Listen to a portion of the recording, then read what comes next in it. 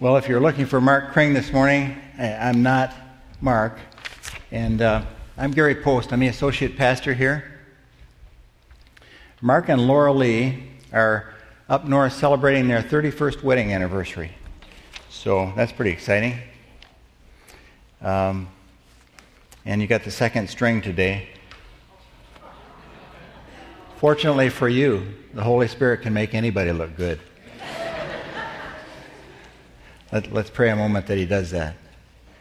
Father, we thank You for this opportunity this morning to meet as God's people, to worship together with You. We thank You for the Michael and the others who brought us into the presence of God. And we ask that You'd continue that as we look into Your Word. Our brother Dallas Willard has said that the most important thing that happens to a message is between the time it leaves the speaker's lips and the time it reaches the hearer's hearts. And we pray that Your Spirit would do His work in that way this morning, and that You'd touch each heart precisely and uniquely as You have purposed to do this morning, and that You change us all just a little bit more into the image of Jesus Christ as a result. We ask these things in the powerful name of our Savior. Amen. Well, I like that video because it is indicative of a way a lot of people in American churchdom in particular look at the church. And we look at it as consumers sometimes, I think. And much like we would approach a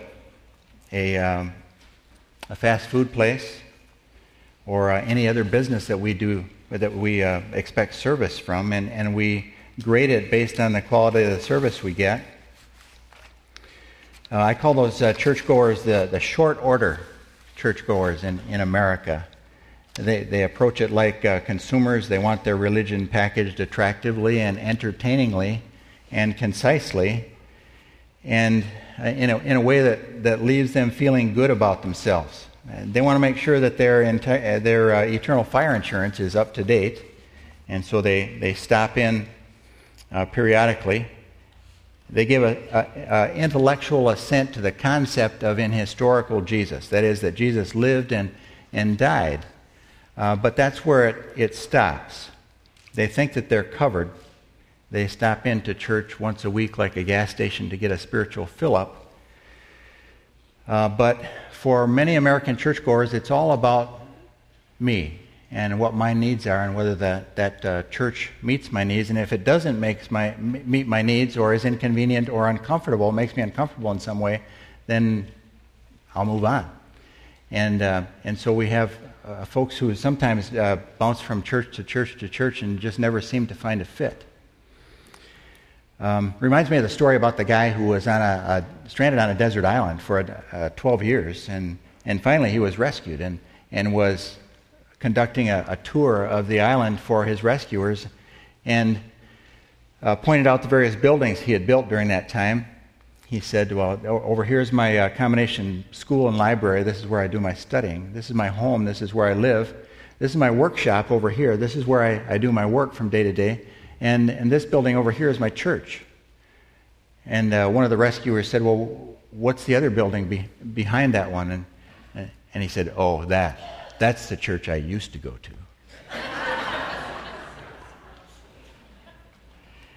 Church is not simply another organization we belong to, like a school or a company or a golf league. It's rather a living organism made up of individual believers in Jesus Christ, which God intends to use to carry out His eternal purposes in this world. That's what church is about. And it is important to attend a church where the Bible is taught faithfully and where you can find fellowship, where you can connect into fellowship and use your gifts as part of the body of Christ. I don't want to minimize that. That is important. But when we approach it like consumers, we're likely never to find a fit, because there is no perfect church, is there? They're all made up of human beings. The church is not a country club for holy people. The church is an ER for broken people and wounded people. That's why we're here. We recognize our woundedness. We recognize our insufficiency apart from Christ. Well, who invented the church anyway? Well, a group of guys didn't just cook this up on a Saturday night. Jesus himself said that it was God's plan. The church was God's idea from eternity past. He says in Matthew 16, which Michael read a part of, he said Jesus was doing his little training session for his apostles, or his disciples, and he said, well, who do people say that I am? And they all gave a different flavor of what people said he was. And then, well, who do you think I am? That's the heart of it. And Simon Peter answered, you are the Christ, the Son of the living God. And Jesus said to him, blessed are you, Simon Bar-Jonah, or Simon, son of Jonah, because flesh and blood did not reveal this to you, but my Father who is in heaven. I also say to you that you are Peter, and upon this rock I will build my church, and the gates of Hades will not overpower it. I will give you the keys to the kingdom, and whatever you bind on earth shall have been bound in heaven. Whatever you loose on earth shall have been loosed in heaven.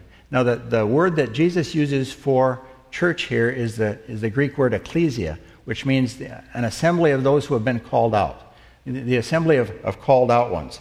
Well, what does it mean to be called out? What are we called out from? What are we called out to? Well, Peter tells us that in 1 Peter 2, 8 through 10, he says, but you are a chosen race. Now, he's talking about you and me here. You are a chosen race, a royal priesthood, a holy nation, a people for God's own possession. This is the purpose for which he's chosen us, so that you may proclaim the excellencies of him who has called you out of darkness into his great light. You see, that's the purpose for which we exist as a church. Now, Mark Kring, in the study on the Gospel of John, what he shared with us is that Jesus is here to explain God. Jesus came to explain God in the Gospel of John.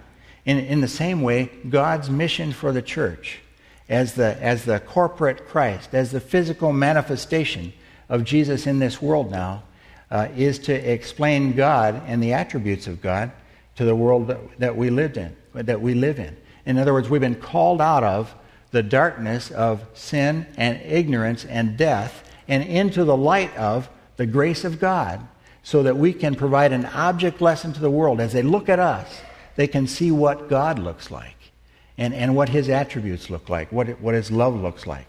And we've also been given authority, as Jesus said here, we've been given authority as the church. God's church is God's instrument in this world to accomplish his purposes. So he said, even the gates of hell will not prevail against the church, or the gates of death, or the gates of Hades will not prevail against the church. And there are a lot of modern-day examples of that. One in particular that I'm going to draw your attention to is in the People's Republic of China.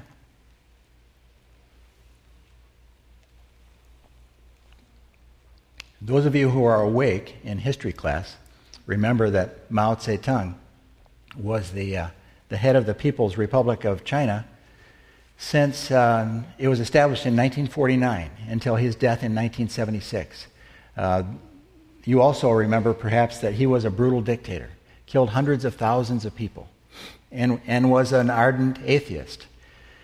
And one of the things that he did during his tenure there was to wipe out all the Christian seminaries in the country, burned all the books, destroyed all the buildings of all the Christian seminaries in the country of China. And he declared at that time that Christianity had been eradicated, that it would never again exist in China. Well, that was, and he died in 1976. Well, less than 40 years later, in Tiananmen Square, on Easter Sunday of 2009, that banner, you see, with the picture of Chairman Mao was actually replaced with a likeness of Jesus Christ. And the inscription next to it was, "He is risen." That was less than 40 years after Mao died. And God looks down from above when a dictator says something like that, and Scripture tells us he laughs because he's outlasted everyone. And in China, right now, there is an explosion of Christianity. That is, there are over 100, conservative estimates are that there are over 130 million Christians in China right now, and that the church is expanding at the rate of, conservatively again, at the rate of 50,000 a day. Now, it's a country of a billion people, so it's a big country. but Christianity is exploding exponentially, and that isn't the only place. Very soon, China will have the most Christians in its population of any country in the world. And they're increasingly having a greater and greater influence in China. God has favored many of the Chinese industrialists who are ardent believers in Jesus Christ. And they've been given favors so that their businesses and industries are expanding. They're openly preaching the gospel in their factories. And the authorities in China aren't doing anything about it because they recognize that these guys have something going for them. And these men and women are open about their allegiance to Christ. It's changing the landscape in China. China isn't the only place. Well, here's a homework assignment for you. When you go home today, you don't hear about this in the mainstream media. When you go home today, Google Christianity in Iran. Find out what's happening in Iran. The house church movement is exploding. In October of 2010, the Ayatollah Khomeini declared Christianity enemy number one in Iran and began persecuting and arresting Christians and pastors and throwing them in jail. Some are still in jail. And God used that as his cue to begin an explosion in the underground churches in Iran. There are thousands of people coming to Christ in Iran every week. Here's another story out of... it's interesting how God is working even in some of the darkest and the most closed places to the gospel on the planet. Some of you are familiar with what used to be Burma and now is Myanmar. And Dick Eastman in the magazine Prayer Connect, he's talking about the explosion of Christianity in the world right now. He shares this example from Burma. He says there's this Burmese monk. Picture this. In the monastery, there's this Burmese monk meditating in front of the statue of Buddha. And suddenly he hears an audible voice that says, "Go find Jesus." And his first response is, "Who's Jesus?" And then he hears the voice again, "Go find Jesus." So he goes to his supervisor in the monastery and said, "Buddha just told me to find Jesus." The supervisor says, "Who's Jesus?" So he says, "I don't know, but I feel like I need to go find him." So he leaves the monastery. He heads down the mountain. First village he comes to, there's a banner outside the village that says, "See Jesus here today." He goes into the village, and as it happens, there's an evangelism team there showing the Jesus film in his own language. He sits down and he watches the film. God touches his heart. He comes to faith in Jesus Christ. And this former Burmese monk is now an evangelist for the one who died for him, leading others to Christ. You can imagine those conversations when he begins to talk about Jesus. There's a lot of this, "Who's Jesus?" in Burma. But that's changing as God is exploding the church there. And that's happening all over the world right now. So who makes up the church? God's church can't be stopped. Who makes up the church? Well, the genuine followers of Jesus Christ from the beginning of time until the end of time. And Paul tells us what that looks like. He says in 1 Corinthians 1:1-3, that the church of God, which is at Corinth, to those who have been sanctified or made holy. In other words, there's a spiritual transaction that takes place in Christ Jesus, saints by calling, with all who in every place call on the name of our Lord Jesus Christ, their Lord and ours. That's a description of who's in the church. Notice that Paul didn't say here, the people that are in the church are those who show up on Sunday morning or Saturday night or whenever. And that is because many casual churchgoers in America in particular, elsewhere as well, are not part of the church of God. They're not part of the invisible church that God sees of all believers all time because they have merely an intellectual understanding of Jesus' life and death. Yes, they assent to the fact that he was a historical figure who lived and died, but they have not, and they're going through the religious motions. They show up at church once in a while, once a week, once a month, twice a year, whatever it is, and kind of pay their dues, and they think that they're covered, but make no mistake, simply spending time in church will not make you a follower of Jesus Christ, will not make you a Christian, any more than spending significant time in your garage will make you a Buick or a Chevy. It just doesn't work that way, does it? It involves more than just accepting that Jesus Christ lived and died as a historical fact. We need to understand in our heart that our sin put him on the cross, that God provided that provision for us, that sacrifice for us, in order to take care of the problem of our separation from God. And that when we repent from our sin and we receive Jesus Christ as our Savior, God comes into our heart, into our lives, begins to transform us from the inside out. That's the spiritual transformation that has to take place in a person's life in order for them to be a child of God. And John 1:12 tells us, "But to as many as received him, to those who believed in his name, he gave the right to become the children of God." You see, it's the difference between knowing about God and knowing God. Jesus said to the Pharisees, Jesus said about the Pharisees, they knew about God better than anybody. Jesus said, unless your righteousness exceeds that of the scribes and Pharisees, you're out of luck. Satan himself concedes that Jesus lived and died, that he was an historical figure. But that's not enough, obviously. So what's God's perspective on what his church should be and do? Well, the church is the body of Christ, first of all. Paul tells us in Romans 12:4-8, "For just as we have many members," he uses the metaphor of a human body here. "For just as we have many members in one human body, all the members do not have the same function, so we who are many are one body in Christ and individually members one of another. Since we have gifts that differ according to grace given to us, each of us is to exercise them accordingly. If prophecy, according to the proportion of his faith. If service, in his serving. He who teaches, in his teaching. He who exhorts, that is, encourages, reproves, corrects.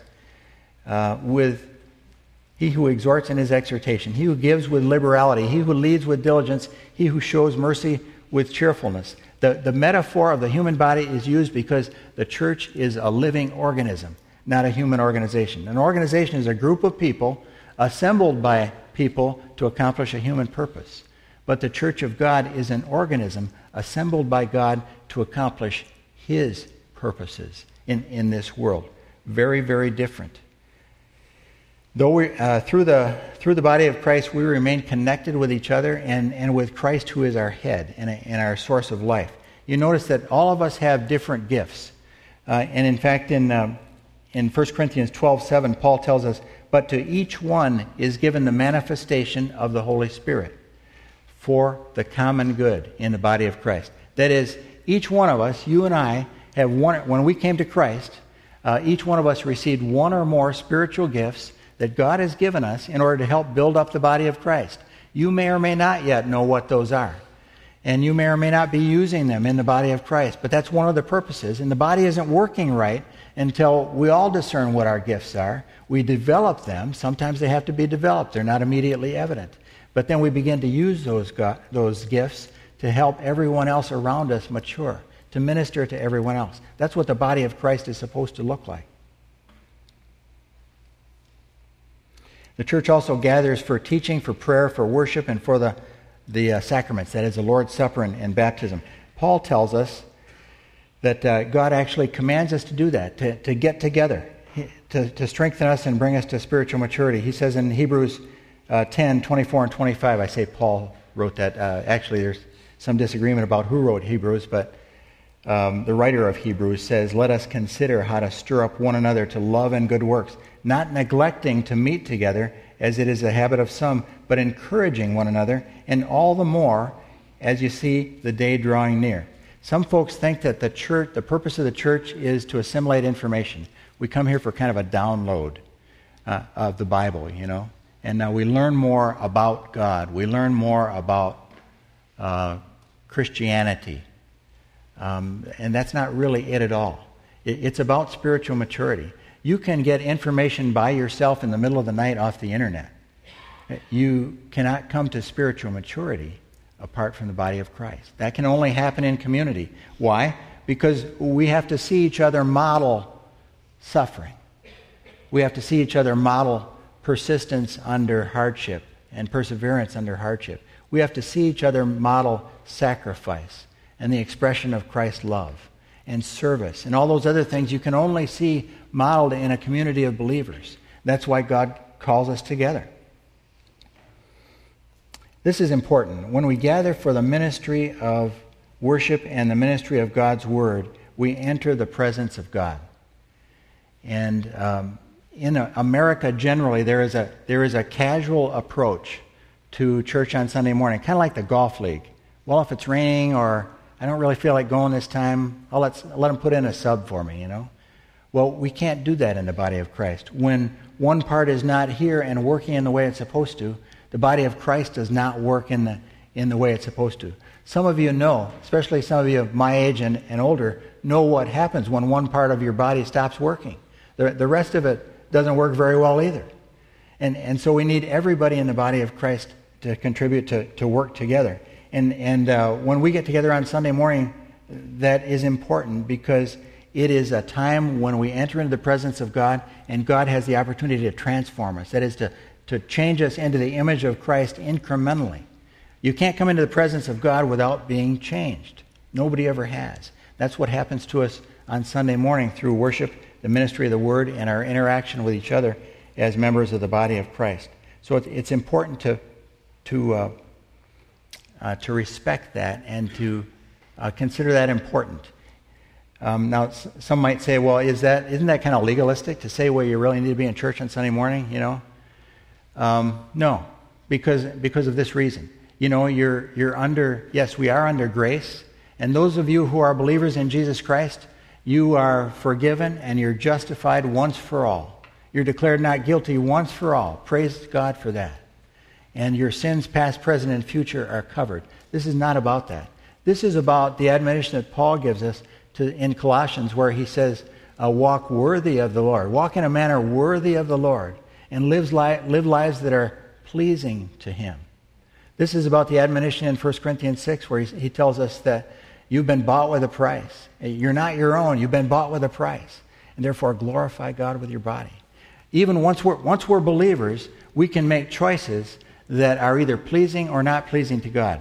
So you decide. I'm not going to tell you what to decide. That's between you and God. We're all accountable for those kinds of decisions. But I'm going to suggest that if the Sunday morning decision is, well, let's see, I could go to church and spend time in the presence of God with the people of God, or I could go to Starbucks and enjoy the Sunday paper. I'm just going to suggest to you that you weigh those two things in terms of what would be pleasing to God. You decide that. And then do whatever you think God is leading you to do. The church also comes together to bear each other's burdens, and Paul encourages us to do that in Galatians 6. This is an important reason why we're part of the body of Christ. He says, bear one another's burdens and thereby fulfill the law of Christ, that is the law of love, in Galatians 6:2. How do we know what burdens others are carrying, folks? Unless we're present with them, we're rubbing shoulders with them from day to day in the body of Christ. We don't. Trust me, in a group this size, there are many, many people who are lonely, who are discouraged, who are experiencing the brokenness of relationships, who have prodigal children that they're concerned about, that they're praying about, who are weighed down because they've lost a job, or they just feel discouraged. And we can come alongside those folks.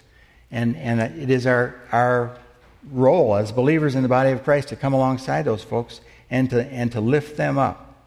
Don't wait for the church to do something. You are the church. I am the church. And fortunately, a lot of that kind of stuff happens in this church. Not long ago, a dozen guys showed up at one of our widows' houses to spread mulch around. Some of you here were there. Spread mulch around when she couldn't do that herself. And it had an impact on her neighborhood. She emailed me afterwards and said, my neighbors are in awe that these guys showed up and just took care of business. And it was a blessing for those guys. There is no blessing like being used by God to accomplish His purpose. That's exciting, and I could see it in the faces of the guys. Similar experience, a dozen guys showed up to move one of our families not long ago. Same experience. It was an exciting time. It was a blessing not only for that family, but it was a blessing for the guys who were involved. They felt like they were being used by God to accomplish something important. Some of you beat me down to the hospital. When somebody's sick, you beat me down to the hospital, and that's good. Because you see yourself as the body of Christ, you recognize that one of your gifts is you can be there to comfort and encourage, and you do that. And I want to encourage you to do more of that. One of the most important ways that we can bear each other's burdens is through prayer. In China, again, there was a great man of God named Watchman Nee. He was born in the early 1900s, And when he was 17, he came to faith in Jesus Christ, and he began writing and preaching after that. God greatly blessed his ministry. He had these great outdoor messages that he preached. Many of them are available in book form in English now. But God brought many thousands of people to Christ under Watchman Nee's preaching. This is what he says about prayer in the church. And by the way, he spent the last 20 years of his life in prison. Mao put him in prison. He died in 1972. He says, the prayer ministry of the church is a prayer on earth that results in a move in heaven. Prayer is for ministry and work. The prayer is the ministry of the church on earth. It is the work of the church. It is the responsibility that the church bears before God. The prayer of the church is the outlet of heaven. The prayer of the church means that when God wants to do something, the church prays about that matter first so that it can be fulfilled and God's goal can be accomplished. John Wesley said pretty much the same thing in a sentence. He said, God does nothing on the earth except in response to the prayers of his people. Let me encourage you. We all need to pray more as individuals, but we need to pray more as a group of individuals. We need to pray more corporately for individual needs at New Hope, for people that we know that have not yet become believers in Jesus Christ.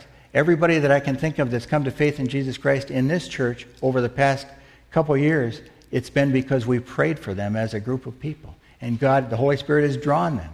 You pray in line with God's will, and it's God's will that no one should perish.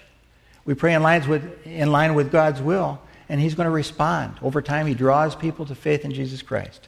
And we need to do that together. You know, some of you know that my first career was with the state police. And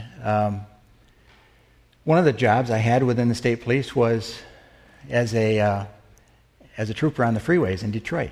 I worked down there in the late 70s. And we had these wonderful cars. Excuse me, ladies, I'm going to take a moment with the guys here.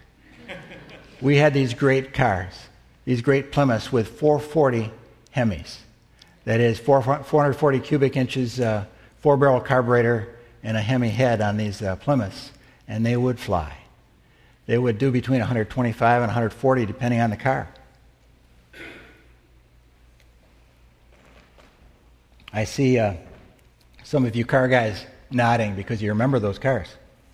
It was satisfying to be able to pull up alongside somebody who was doing over 100 miles an hour and who thought they could outrun you. Pull up alongside of them and point them over. Bite the curb, mister. You know, they didn't think we could catch them.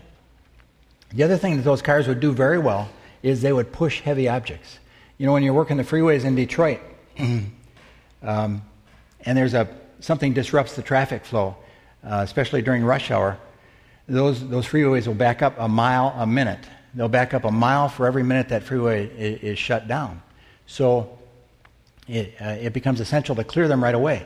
And so very often we couldn't wait for a wrecker. We use those cars as, fortunately, they were equipped with these huge steel cow catcher-like arrangements on the front of the car.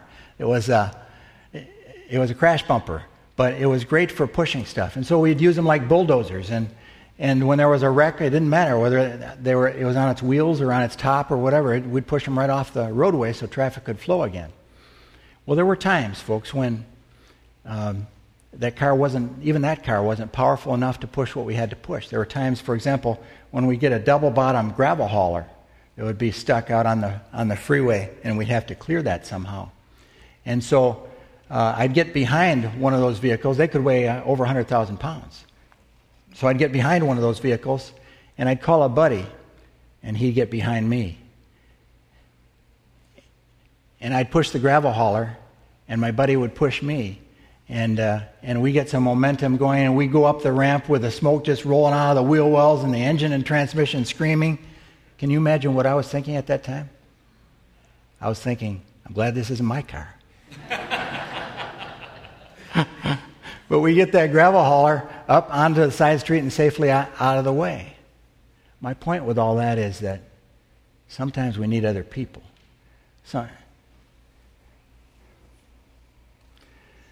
Sometimes our own prayer isn't enough. For reasons we don't understand, sometimes our own prayer won't resolve whatever it is that we're trying to resolve. We don't get the answer that we need, and we need the people of God to come around us and pray. Sometimes it's because your faith is so worn down. You've been at it so long, or you're so discouraged by the circumstances or by the illness or whatever it is that you find yourself struggling with, that you can't do it yourself. And that's when we need to come around you as the people of God. And you need to leverage the faith of the people around you to do what you cannot do on your own in prayer. And God will respond to that. But we need to lift up each other's burdens in that way too. And I'd encourage you to do that. You can even, I see sometimes some of you are good at that. Even we need to ask each other, what's on your heart? How are you doing? And respond to that. And sometimes it's just, what I do many times is I put my hand on somebody's shoulder and I say, can I pray about that with you right now? We'll stop right where we are. It's in the auditorium here. It's back in the lobby. It's in my office. You guys feel free to use my office for that if you want to. A woman asked for prayer a few weeks ago, and it's such a joy to be able to look around. There were several young women. Some of them were up here singing this morning. There were several young women. I just said, would you come with me? Would you come with me? Would you come with me? And I knew that they could lift this other woman up in prayer. And so we did that. But I'd encourage you to do more of that. The church also offers, as we gather, protection from Satan. There's a spiritual covering that comes from being part of the body of Christ. And that's why we know that's true because Paul said in 1 Corinthians 5, remember the guy who was behaving badly, public sin in the church? Paul says, shame on you. Kick him out of the church. Let Satan knock him around for a while. And that's what Paul did. Well, you notice by the time 2 Corinthians rolled around, that guy had repented and he'd been restored to fellowship again. He was back in the church. That's because Satan comes after people who are separated from the church. There is a dangerous deception that Satan is circulating in the American church and in America in general, and that is that you can be a Christian without being attached to a church. That's a fallacy. That is a dangerous deception. And the reason why he tries to convince people of that is because it's easy to pick off the stragglers, folks. It's easy to pick off the stragglers. When you lose your connection with the body of Christ, you lose your connection with Christ as our head and the accountability that comes from being surrounded by other believers. You lose that protection. One of my best friends in college was a guy named Tim. He and I were very close. And he was a great student of the Word of God. He was a great Christian brother. We were doing life together. We were going to college together, in fact, we were both on a pre-seminary track, so we were taking our Greek and our Latin and Dutch because it was Calvin College. And we were working our way through that stuff together and cutting classes occasionally together, and our wives knew each other, and we did life together. At one point in time, Tim decided, for whatever reason, that he became really critical of the church and said, I don't think I really need to be a part of a church. And so he started doing church with his own family. And then he started doing less church with his own family. And then pretty soon, and as I met with him a couple times and our lives kind of diverged, he became involved in all kinds of bizarre behavior that I can't even talk about here. And then I lost track of him for a few years and come to find out that the Lord had taken his life. I mean, his life had ended prematurely as a relatively young man. And I can only conclude, I'm just surmising here, I can only conclude God took him out before he could bring any more reproach on the name of Christ than he already had. A sad, sad story. He got away from the church and got away from the accountability and the support and the connection with the body of Christ that he needed to stay faithful. This is nothing new. A 2002 Gallup poll says 82% of Americans think they can arrive at their own religious views without regard to a body of believers. 82% don't need the church. That Lone Ranger approach is another way of saying, I'm my own God. That's the most fundamental decision we have to make in life.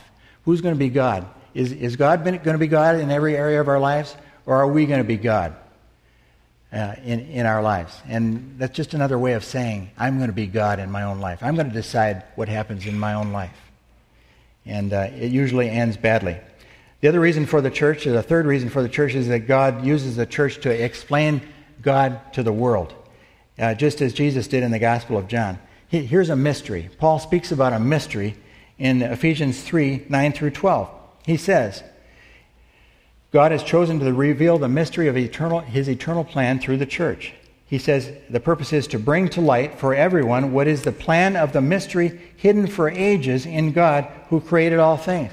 God knew about the church from eternity past. He says that so through the church, the manifold wisdom of God, that is the many-faceted wisdom of God, might now be made known to the rulers and authorities in the heavenly places. This was according to the eternal purpose that he realized in Christ Jesus our Lord, in whom we have boldness and access with confidence through our faith in him. You see, Jesus explained God by, number one, speaking God's truth. Number two, by showing people the love of God in a tangible way. And mostly by healing people. And finally, by sacrificing his life. And he calls us as a church to do the same. We've got to operate in the same way. Warren Wiersbe, the pastor, noted pastor and author, says lost sinners came to Jesus not because he catered to them or compromised his message, but because he cared about them. That was what was so magnetic about Jesus Christ, was people sensed they cared about him. We also explained God by acting as his ambassadors for the message of his reconciliation. Did you know that you were an ambassador for Jesus Christ? Paul tells us that all this is from God, who reconciled us to himself through God and gave us the ministry of reconciliation. That God was, here's the message, that God was reconciling the world to himself in Christ, not counting people's sins against them. He has committed to us the message of reconciliation. We're therefore Christ's ambassadors, as though God was making his appeal through us. You see, God is speaking through us as a church, through individual members of the body of Christ, and communicating this message of reconciliation to the world. And so Paul continues, we implore you on Christ's behalf, be reconciled to God. God made him who had no sin to be sin for us, so that in him we might become the righteousness of God. And so we explain God by living out the gospel through tangible demonstrations of God's love in this world. And God's called us to good works because that is the way that we can open up the hearts of the individuals that we interact with to the love of Christ. Paul tells us this. He says, for by grace you have been saved through faith, that not of yourselves. It is the gift of God, not a result of works, so that no one can boast. We know that part. That's old news, right? Here's the part we very seldom connect. That is, we are his workmanship, created in Christ Jesus. Why? For good works, which God prepared beforehand so that we would walk in them. When we became new creatures in Christ, God built into us the capacity to demonstrate the love of Christ. Built into us the capacity for good works.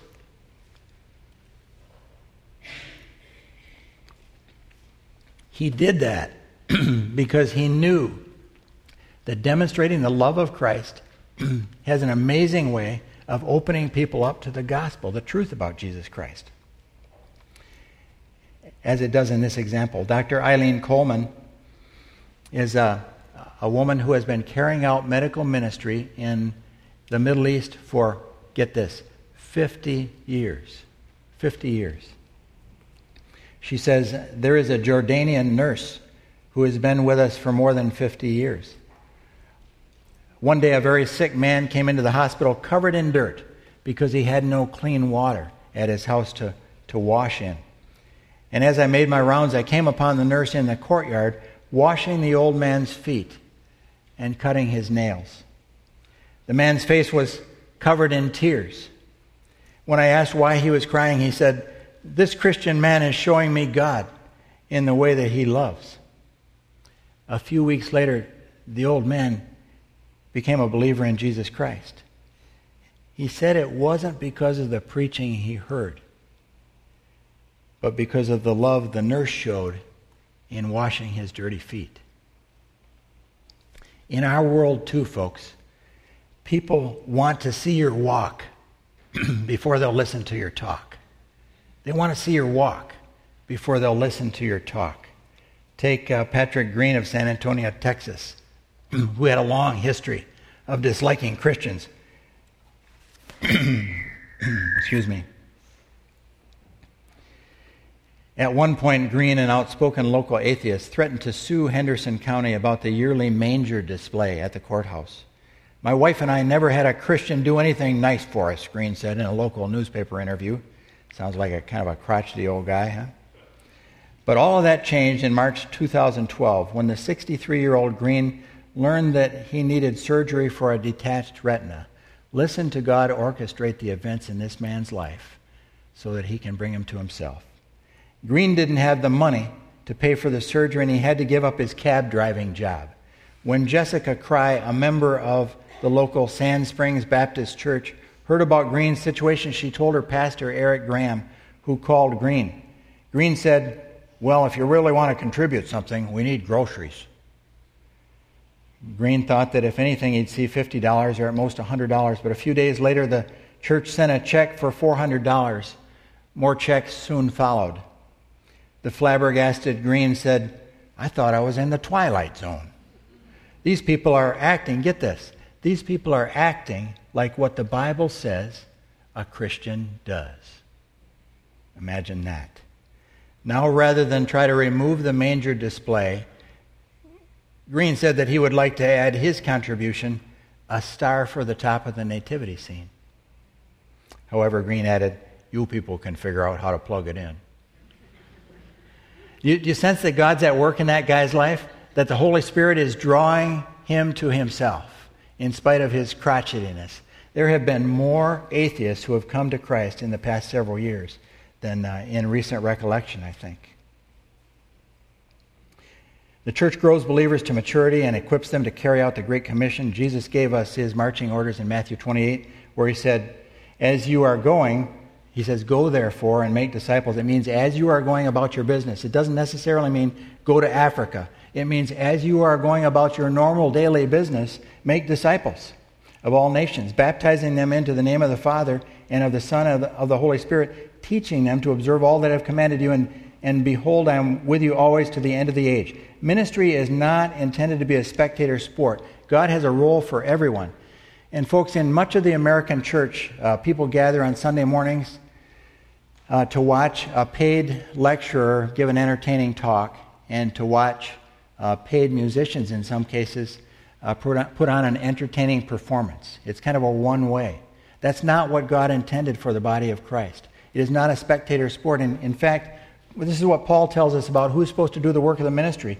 He says, "And he gave the apostles, the prophets, the evangelists, the shepherds, and teachers to equip the saints for the work of the ministry." Who are the saints? It's you guys. It's all of us. That's right. To equip the saints for the work of the ministry. Not one person watching everybody else. Not a whole bunch of people watching one person do it, but everybody engaged in ministry. For building up the body of Christ until we all attain to the unity of the faith and the knowledge of the Son of God, to mature manhood, to the measure of the stature of the fullness of Christ. That's the goal. So that we may no longer be children, tossed to and fro by the waves and carried about by every wind of doctrine, by human cunning, by craftiness and deceitful schemes. Rather, speaking the truth in love, we're to grow up in every way into him who is the head, into Christ, from whom the whole body, joined and held together by every joint with which it's equipped, when each part is working properly, makes the body grow so it builds itself up in love. So we're supposed to build ourselves up as a body of Christ in maturity and in love. That's the trademark of the church. And that's a description of what's supposed to be happening in the church. The church also does battle with Satan, and it carries out God's kingdom purposes. You know, God's positioned us to carry out his purposes, and part of that purpose is spiritual warfare.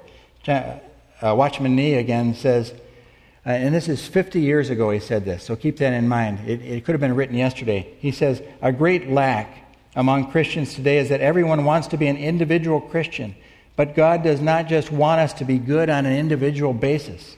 He is after a corporate vessel that will destroy Satan and accomplish his plan. A corporate vessel that will destroy Satan. God intends for his church to be a weapon.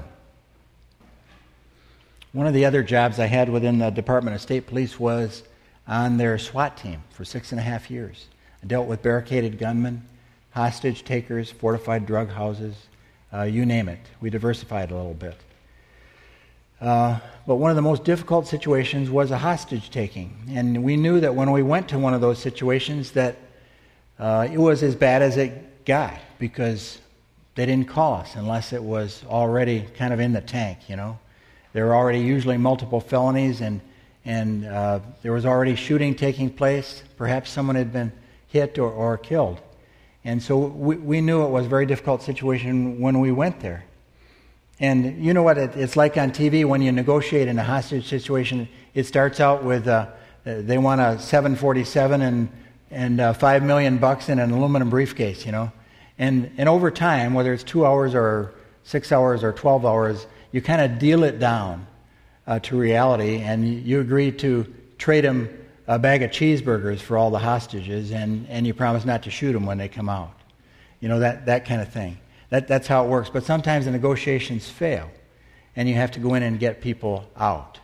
And when we had to do that, invariably the people that we'd get out, you know, they were obviously in fear for their lives, and they were in a dire circumstance, or we wouldn't have been there. And when the doors went in, and we went out in to get people out, very often, there were, after 30 seconds of smoke and noise and violence, those people were sobbing and clinging to us, and it was because they'd gone from death to life in those 30 seconds. You see, they thought they were going to die, and now they realized they had a second chance at life. We were their last best hope to live. Let me ask you something. For whom in your world are you the last best hope? For them to come to a saving knowledge of Jesus Christ and receive God's gift of eternal life. You see, God has positioned us all to do those things, to take people back from Satan's grasp. Paul tells us about the weapons. They're not 9mm and M16s. They're spiritual weapons. He says, though we walk in the flesh, we're not waging war according to the flesh. For the weapons of our warfare are not of the flesh, but have divine power to destroy strongholds and take every thought we destroy arguments and every lofty opinion raised against the knowledge of God. We take every thought captive to obey Christ. You see, it's like calling in an airstrike. We pray down God's power from heaven to destroy the deception that Satan's put in place in a person's life, and to open their heart to the truth of the gospel and draw them into the kingdom. We use prayer, and we use faith, we use the power of the Holy Spirit, and we use the Word of God. Those are our weapons to take people back from the grasp of Satan. And folks, God has placed each of us by design in a network of relationships. We're not there by accident. We're there by design in a network of relationships. And if you pray and ask God to lead you, He will show you who He intends for you to reach out and touch in a way, whether it's an act of kindness, whether it's speaking the truth of the gospel, whatever it is. He will show you who it is that He wants you to impact for eternity. Okay, some practical steps real quickly. What are some takeaways? Some practical steps we can take to prepare for and engage in the battle. Get strong. Go into training by spending time with God and His Word every day.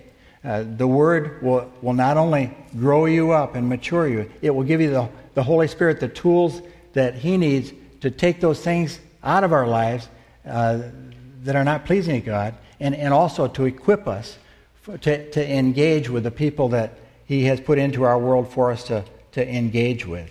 And I'd recommend that you get a study Bible. I like the ESV study Bible. And I've given you a Bible reading plan. But there are other study Bibles out there as well. They just have more resources in them. You'll grow faster because you'll understand better. Grow your prayer life, both privately and corporately, in the body of Christ for those around you. And it may be that prayer is the ministry that God is calling you to. You know, we meet for prayer here on Thursday nights at 7 o'clock. We meet 45 minutes before the service, first service on Sunday morning, 45 minutes before the service on Saturday night. Maybe that's what God's calling you to do, is to be a part of that prayer ministry. At the very least, there are only 60 people on our group email prayer list right now. There should be 500. So sign up. Send an email. It's on the back of your bulletin. and lift up those requests to God. Prepare yourself to share with another person who asks you how they can come to Christ. I included, please don't throw this away, I included it for you as a resource to you. It is a tool that God can use to prepare you to lead somebody else to Christ. And you can use it to, I use a tool like this, and there are many like this, isn't the only one, but it conveys the central principles that a person needs to understand to come to faith in Jesus Christ. It also contains relevant scriptures that you can use, and the Word of God has power in people's lives. You can use them to draw people to Christ. So hang on to that, review it, and prepare yourself for this. Peter says, always be prepared to give to everyone an answer regarding the reason for the hope that you have, but do this with gentleness and respect, keeping a clear conscience so that those who speak maliciously against your good behavior may be ashamed of their slander. You don't have to be a theologian, folks. You don't have to make complex theological arguments. All you have to do is share what Jesus has meant to you from your own experience. And God can use anybody. He uses ordinary people. Tony Evans says, God is good at hitting bullseyes with a crooked stick. And we're all crooked sticks. He can use us. Become a disciple who can make other disciples. Paul says to Timothy, replicate yourself. The things you've heard from me in the presence of many witnesses, entrust those to faithful men who will be able to teach others also. Our goal for all of us is that we could disciple somebody else, bring them to spiritual maturity. Ask God to make you alert where He wants you to engage in the battle in that sphere of influence that you have. Pray to Him and ask Him, who do you want me to reach out and touch? Who needs an act of kindness? Who do you need me to pray for? Who do you need me to speak to? Discover your gifts. Find a place to serve in the body of Christ. Must be time to quit. One more story. I want to share with you an example of a person who did all that we've been talking about this morning, who lived out the love of Christ, spoke the truth of Christ, lived out the love of Christ, and sacrificed his life for Christ in the process.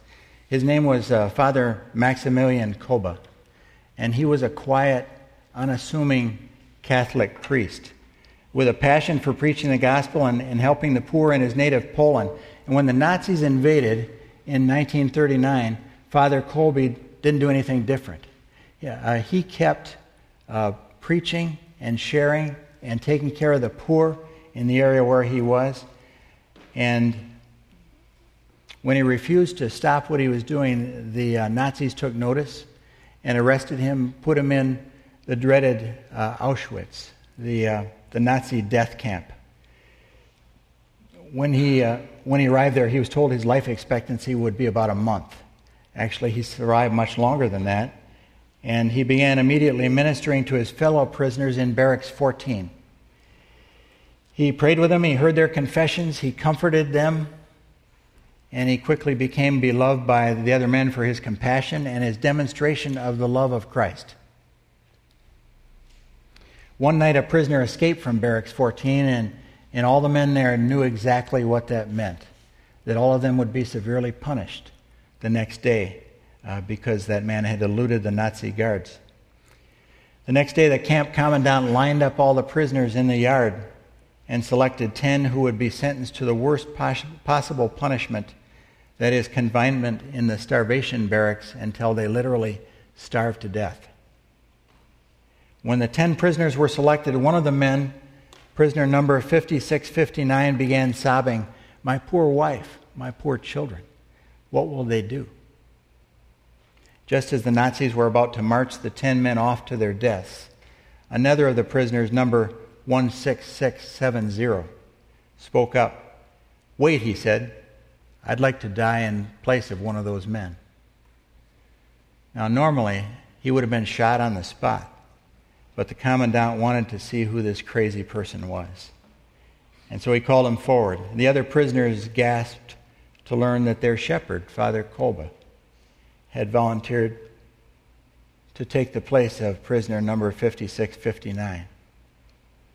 When the commandant learned he was a Catholic priest, he contemptuously granted his request and ordered him to his death. In the days that followed, something unusual happened within the death barracks.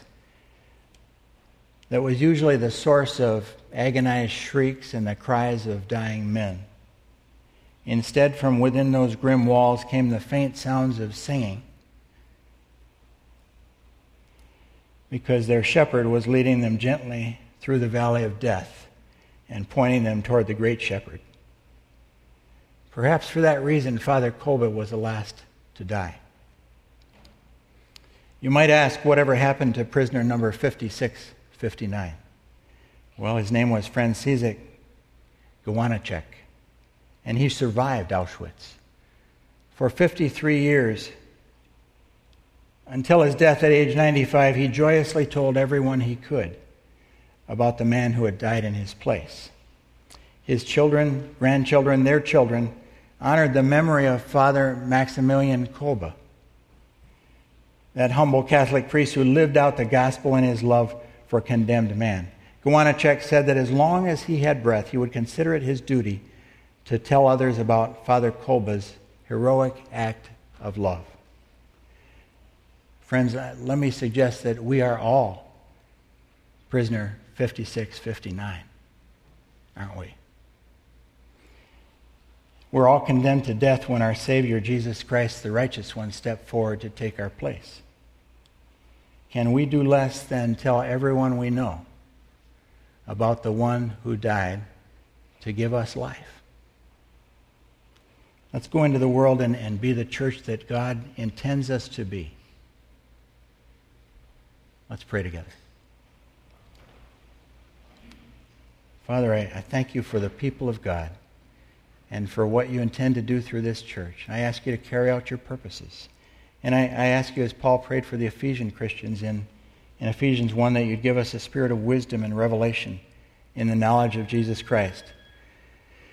That having the eyes of our hearts enlightened, that we would know the hope to which he's called us and what are the riches of his glorious inheritance in the saints, and what is the immeasurable greatness of your power toward us who believe. Father, empower us to be the church that you've called us to be. We ask this in the name of our Savior Jesus Christ, who loved us enough to give himself up for us. Amen.